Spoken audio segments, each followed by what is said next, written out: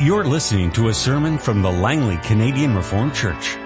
We hope you'll find it to be spiritually edifying.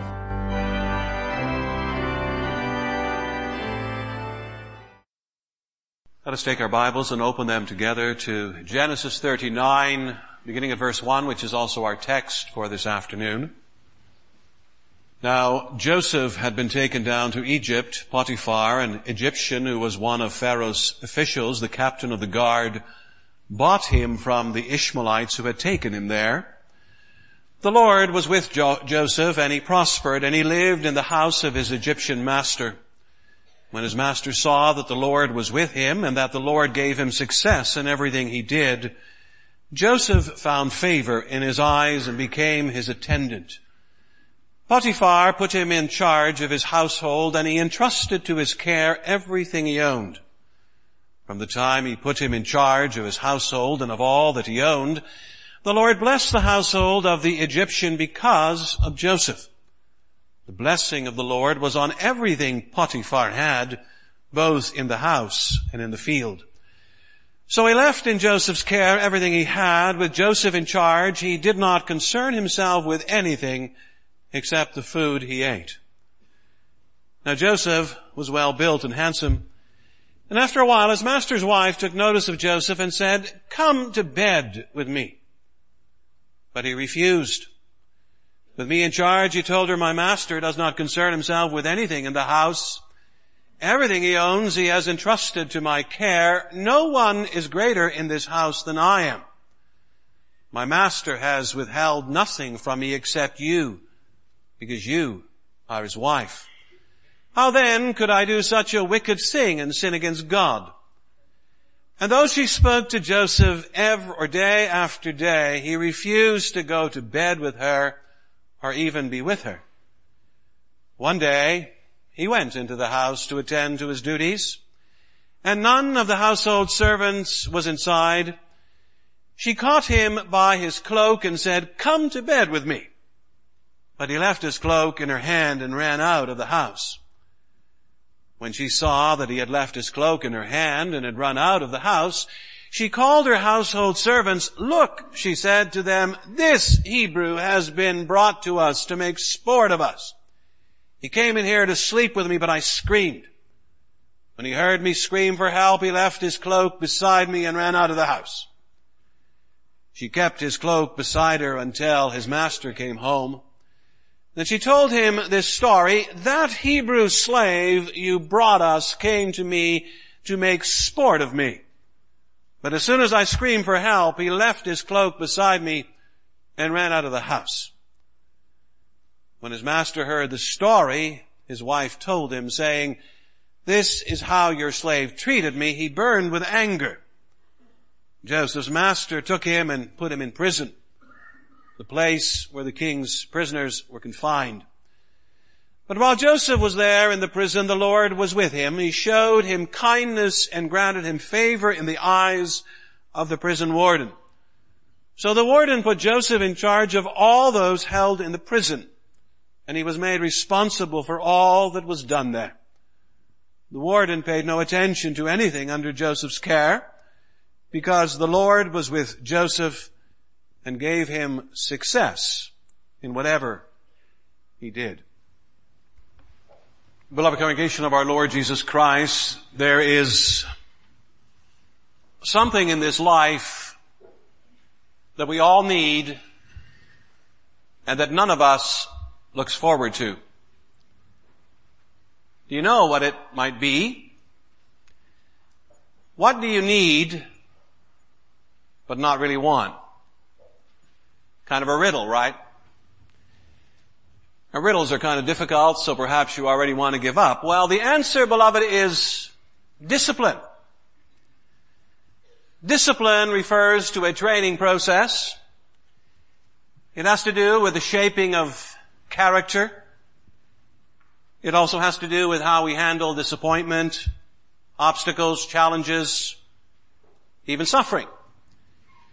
Its aim is the development of proper character, conduct, obedience, insight, maturity, and so forth. Yes, and the Bible has a lot to say about it.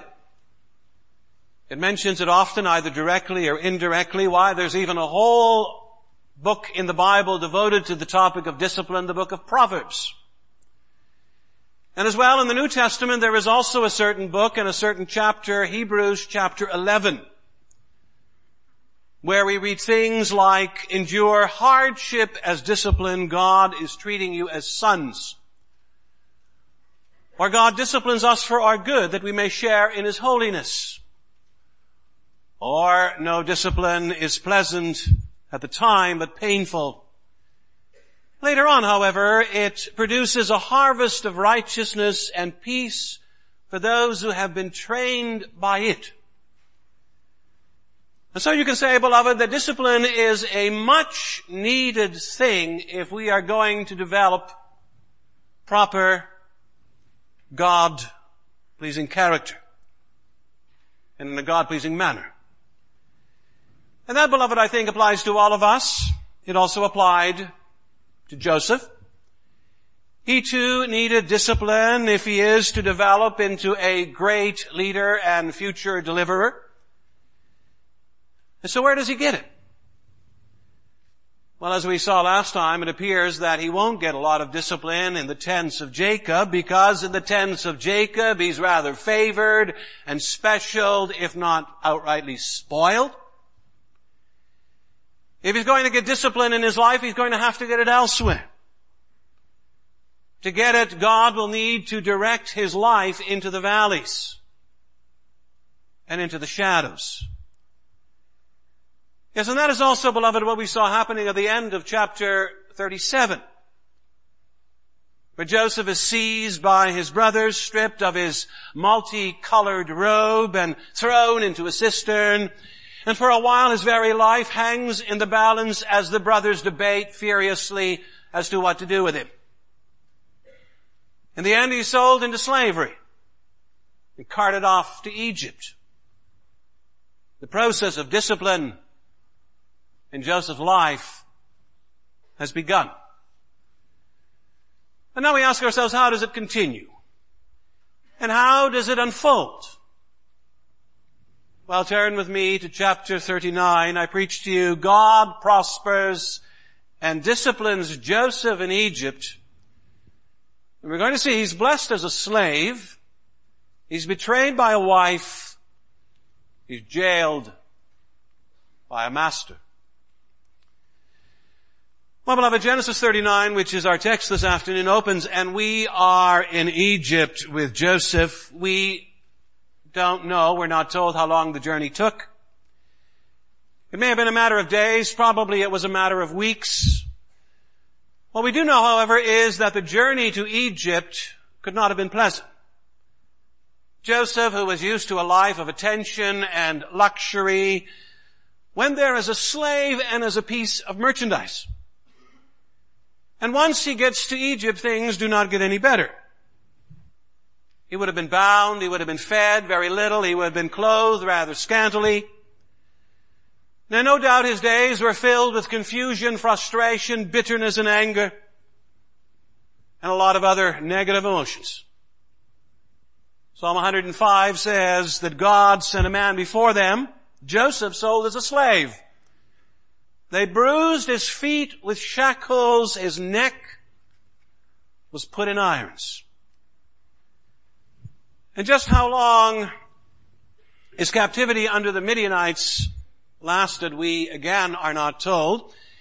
Interestingly, we are told that Joseph was 17 years old when he was sold into slavery, and we also know that he was 30 years old when Pharaoh promoted him to viceroy of all Egypt. And we know that before his promotion, he spent 2 years in prison. That leaves 11 years. How many of those were spent at the hand of the Midianites? How many of those were spent in Potiphar's household? Again, we don't know. But what we do know and what we can say is that for 13 years, Joseph was in the school of discipline proper. For 13 years, God trained him.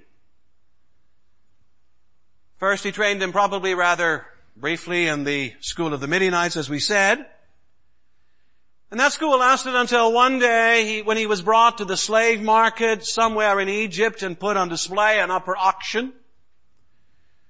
No doubt, as was the custom, he stood there naked. No doubt he was expected by all future buyers. And at last the bidding started and Joseph was bought. He was bought by a certain Potiphar, who is described as the official of Pharaoh and as the captain of the guard. In other words, Joseph is bought by a man of some importance, power, and stature. And so next begins his training in the house or school of Potiphar. Most likely around 10 years. And in many respects, as we read in Scripture, they appear to have been good years. True, on the one hand, Joseph remained a slave during those years, and at times he must have struggled with his status.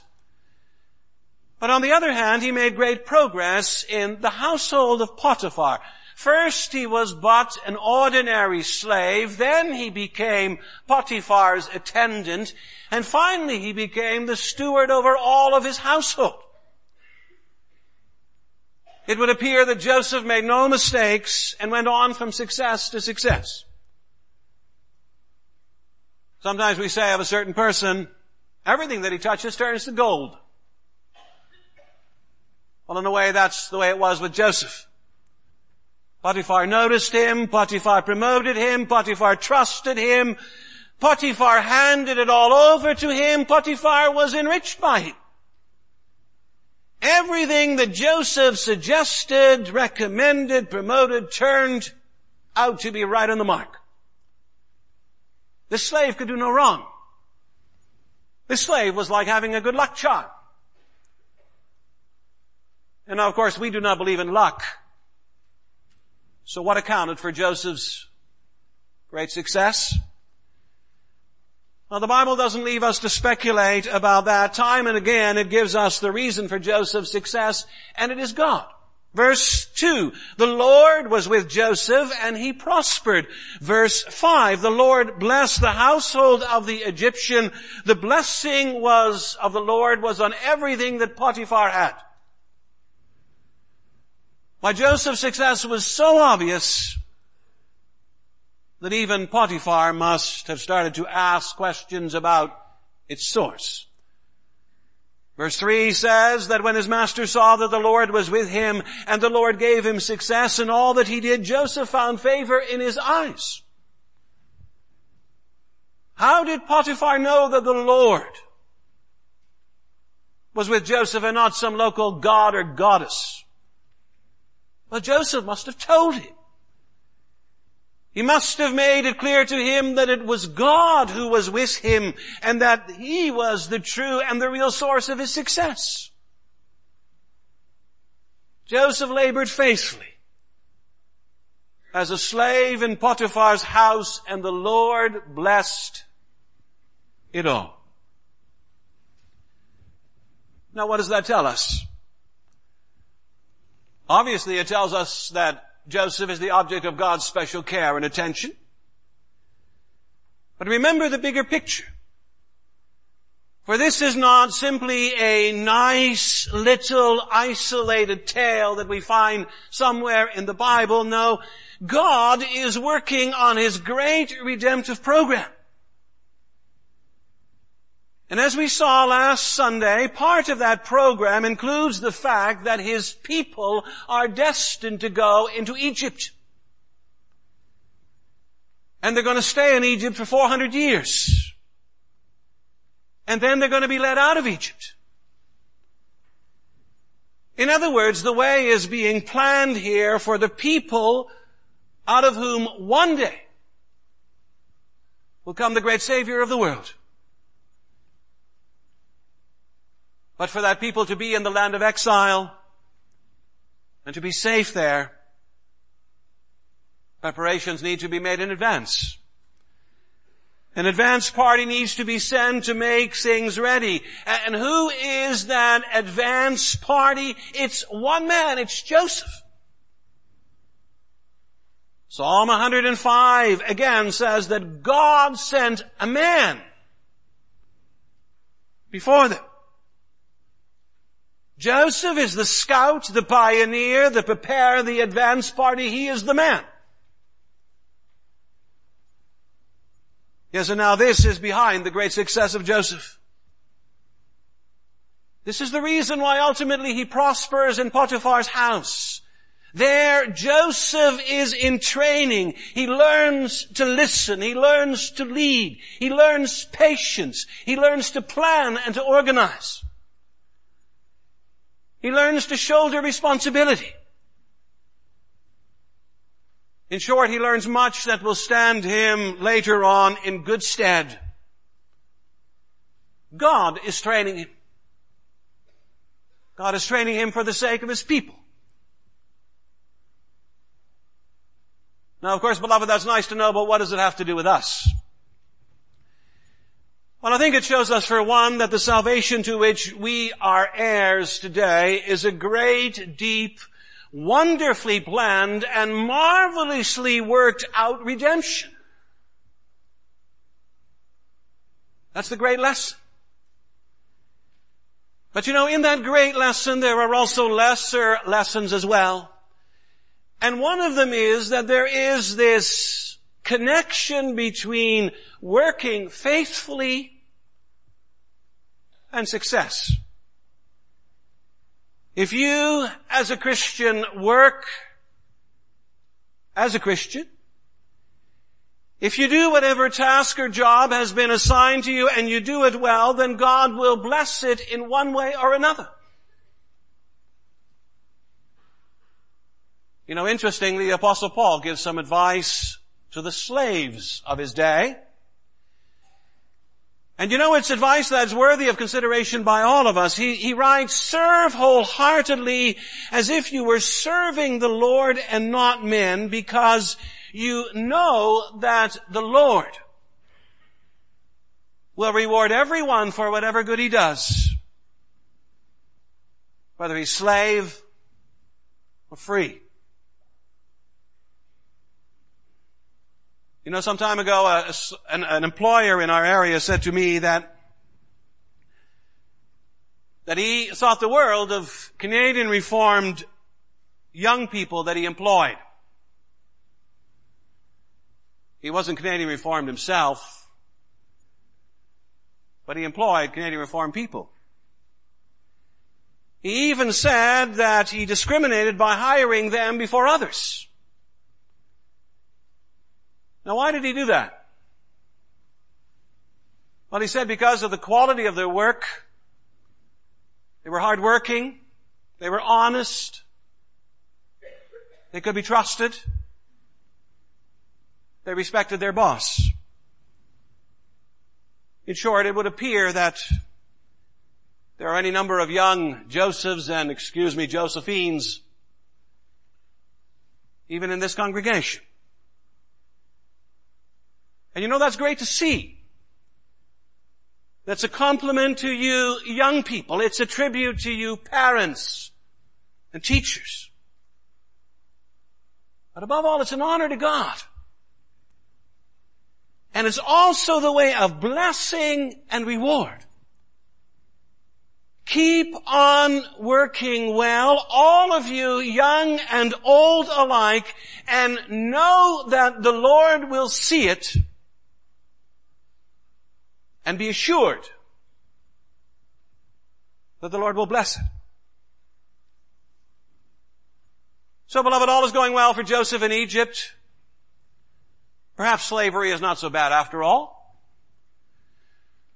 But then we come to verse 7 and everything hits a snag. It says there that after a while, in other words, after some time, perhaps after some years, his master's wife took notice of him. Why did that happen? Well, because it says at the end of verse 6, now Joseph was well built and handsome. Only, of course, she did more than simply notice him. She also issued an invitation to him, come to bed with me. Joseph, however, refused. What reasons does he cite? Well, the first one has to do with his master. And it relates to the fact that his master trusts him, and Joseph is not about to betray his trust. He's not about to bite the hand of the man who has fed him and made him second only to himself. No one is greater in this house than I am, thanks to my master. And the second reason, he says, has to do with decency. Joseph says to her, you are his wife. And that's a loaded statement. And by it, Joseph is saying, you do not belong to me. You are not married to me. You belong to my master, and I will not break up his marriage. And surely here is a fitting word for all who play fast and loose with their marriage vows and with all that television programming today that turns adultery into a game and not what it truly is, namely a betrayal. But then, beloved, if the first reason for saying no to this immoral woman is trust, and the second is decency, the third is God. Joseph says to her in verse 9, how then could I do such a wicked thing and sin against God? You know, Joseph may be far from home. He may be living in a foreign land called Egypt. But he knows full well that his God is not some local deity with restricted vision. No, he sees himself as the servant and the son of the only great God of heaven and earth. The God who sees everyone, everything, everywhere. And this God abhors all wickedness. To jump into bed with his lady is above all an act of wickedness and a sin against God. And that's the bottom line. And that, beloved, should be the bottom line not just for Joseph, but for all of us. You know, today there's a plague raging in our society. It's a plague of immorality and adultery. You read about it in your newspapers, you see it on your television, you hear it from your friends, from your co-workers. It's everywhere. People playing around, treating sex as if it's something common and casual. There's no more value than an article of clothing. And people treating marriage vows like dirt. They're not worth the paper they're printed on or the ceremony in which they were uttered. Why, I dare say there are animal species more loyal to their mates than a lot of human beings today. Today we have an oversexed society. And tomorrow, well, if the Viagra ads keep coming along, it'll be even worse. And all of this means, beloved, as Christians, young and old alike, that it's time we take a stand. It's time to take a stand or else be swept away by a tsunami of wickedness. Indeed, we need to be like Joseph. There's a book and a saying, dare to be a Daniel. Well, I would say to you this afternoon, dare to be a Joseph. Dare to say yes to decency. Dare to say no to immorality and adultery. And dare to call it what it is, namely a sin against God. Is that easy? Is that going to be popular? No. Look at Joseph again. He says no, and what happens? Well, a full-scale attack is launched against him. Day after day, Potiphar's wife is after him. She tries to entice, she covets, she obsesses, and then one day we're told in the scriptures it all comes to a head. One day all the servants are outside. She sees Joseph. She grabs hold of him in his cloak and she tries to drag him into her bed. And Joseph, however, resists and flees, and in the process he leaves his cloak behind. He seems to be having a lot of trouble with cloaks. But in the meantime, Potiphar's wife has failed again. She's a woman scorned. And there is, they say, nothing in the world like the vengeance of a woman scorned. She screams a rape. Later on, it turns out to be a case of so-called attempted rape. She frames Joseph, she accuses him to her servants, and next she accuses him to her master. And what is a master to do? Now the original text gets very interesting here. For the words, he burned with anger, can be interpreted as he burned with anger, not just at Joseph, but at his wife. The meaning is somewhat uncertain. And that may very well be an indication that Potiphar knows that his wife has a rather loose reputation and that she's a rather scheming and conniving woman. But now when he is confronted in this kind of a public way, what is he going to do to save face? He's trapped. Regrettably, his favorite slave has to go. Of course, you may wonder about that interpretation. And you may wonder about the idea whether the anger of Potiphar was more directed at his wife than at Joseph. But look at what happens to Joseph. What normally happens to a slave who is supposedly charged and caught fooling around with his master's wife and even trying to rape her? Well, it's off with his head.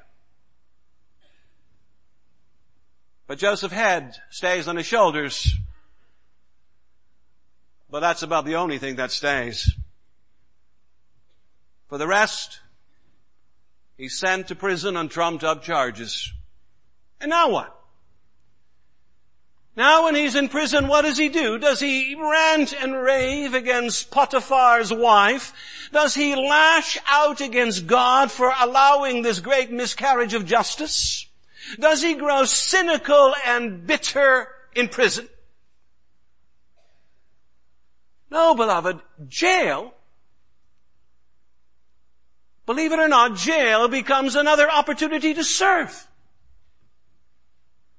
And before long, Joseph, who once was running the household of Potiphar, is running the jail. Verse 22 says, so the warden put Joseph in charge of all those in the prison, and he was made responsible for all that was done there. Now, who is responsible for that miraculous turn of events? Is it Joseph, the nice guy, the nice-looking guy, the able guy, the organizing guy? Not really. The real answer for his success in prison is, you guessed it, God. Verse 21, the Lord was with him. He showed him kindness and granted him favor in the eyes of the prison warden. Verse 23, the warden paid no attention to anything under Joseph's care because the Lord was with Joseph and gave him success in whatever he did. Success in prison. Imagine that. But why? Why in prison? Well, surely, beloved, it has everything to do with the fact that as human beings, we so often learn best when we suffer most. You know, good times, success, promotions, prosperity, freedom, they're all nice, but they have this tendency to go to our heads and to inflate our ego. But on the other hand, opposition, temptation, struggle, sorrow, sickness, injustice, and so many other negative things, those are often the times when we grow best, grow deepest, and grow wisest. Joseph obviously needed times like this. And I dare say the same goes for us, for you and I. We don't seek them. We pray to be kept from them. But in so many ways, you and I need tough times. Because that's when we really learn, really grow, really mature. Those are the times when perspective is put in our lives, when character is instilled in our souls, and when there is steel in our wills. And faith, maturing faith in our hearts. Joseph needed such times if he was going to lead Egypt. And we need them too. And one more person needed them. Do you know who? Christ Jesus himself needed them. Now that, I realize, sounds almost like blasphemy, doesn't it? Since when did Christ Jesus need suffering? Was he not always fit and perfect in every respect? No, beloved. Also he needed suffering and hardship. Read the remarkable words with me of Hebrews chapter 5. Let's look at that for a moment. Hebrews 5.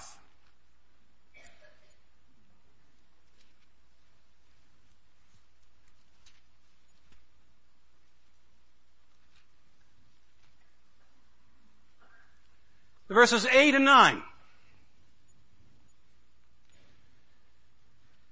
And notice what it says here in Hebrews 8, or Hebrews 5, the verses 8 and 9. Although he was a son,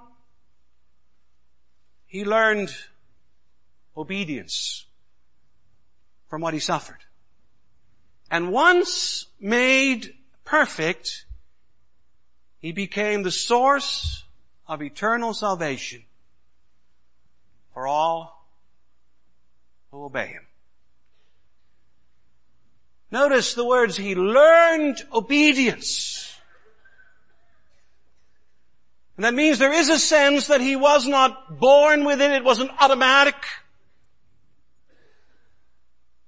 No, he learned it. And notice too, there is a sense in which he was made perfect. It was part of a process. It took time, effort, and struggle. Those are deep words, mysterious words. But I think they're also words of encouragement for us. Joseph learned obedience through suffering. Even Christ learned obedience through suffering. And then why? Why should it be any different for any of us? Let's pray.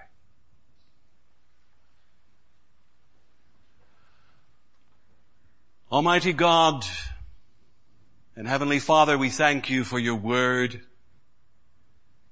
And we thank you also for your faithfulness and your dealings with your people in the past. And how all of that testifies to us today and teaches and reminds us as well. Father, we have been reminded how you disciplined Joseph, how you shaped and molded him long ago. And we know, Father, that he's not the only one that you shape and mold. This is something that you do in the lives and the hearts of all of your people. Also us today.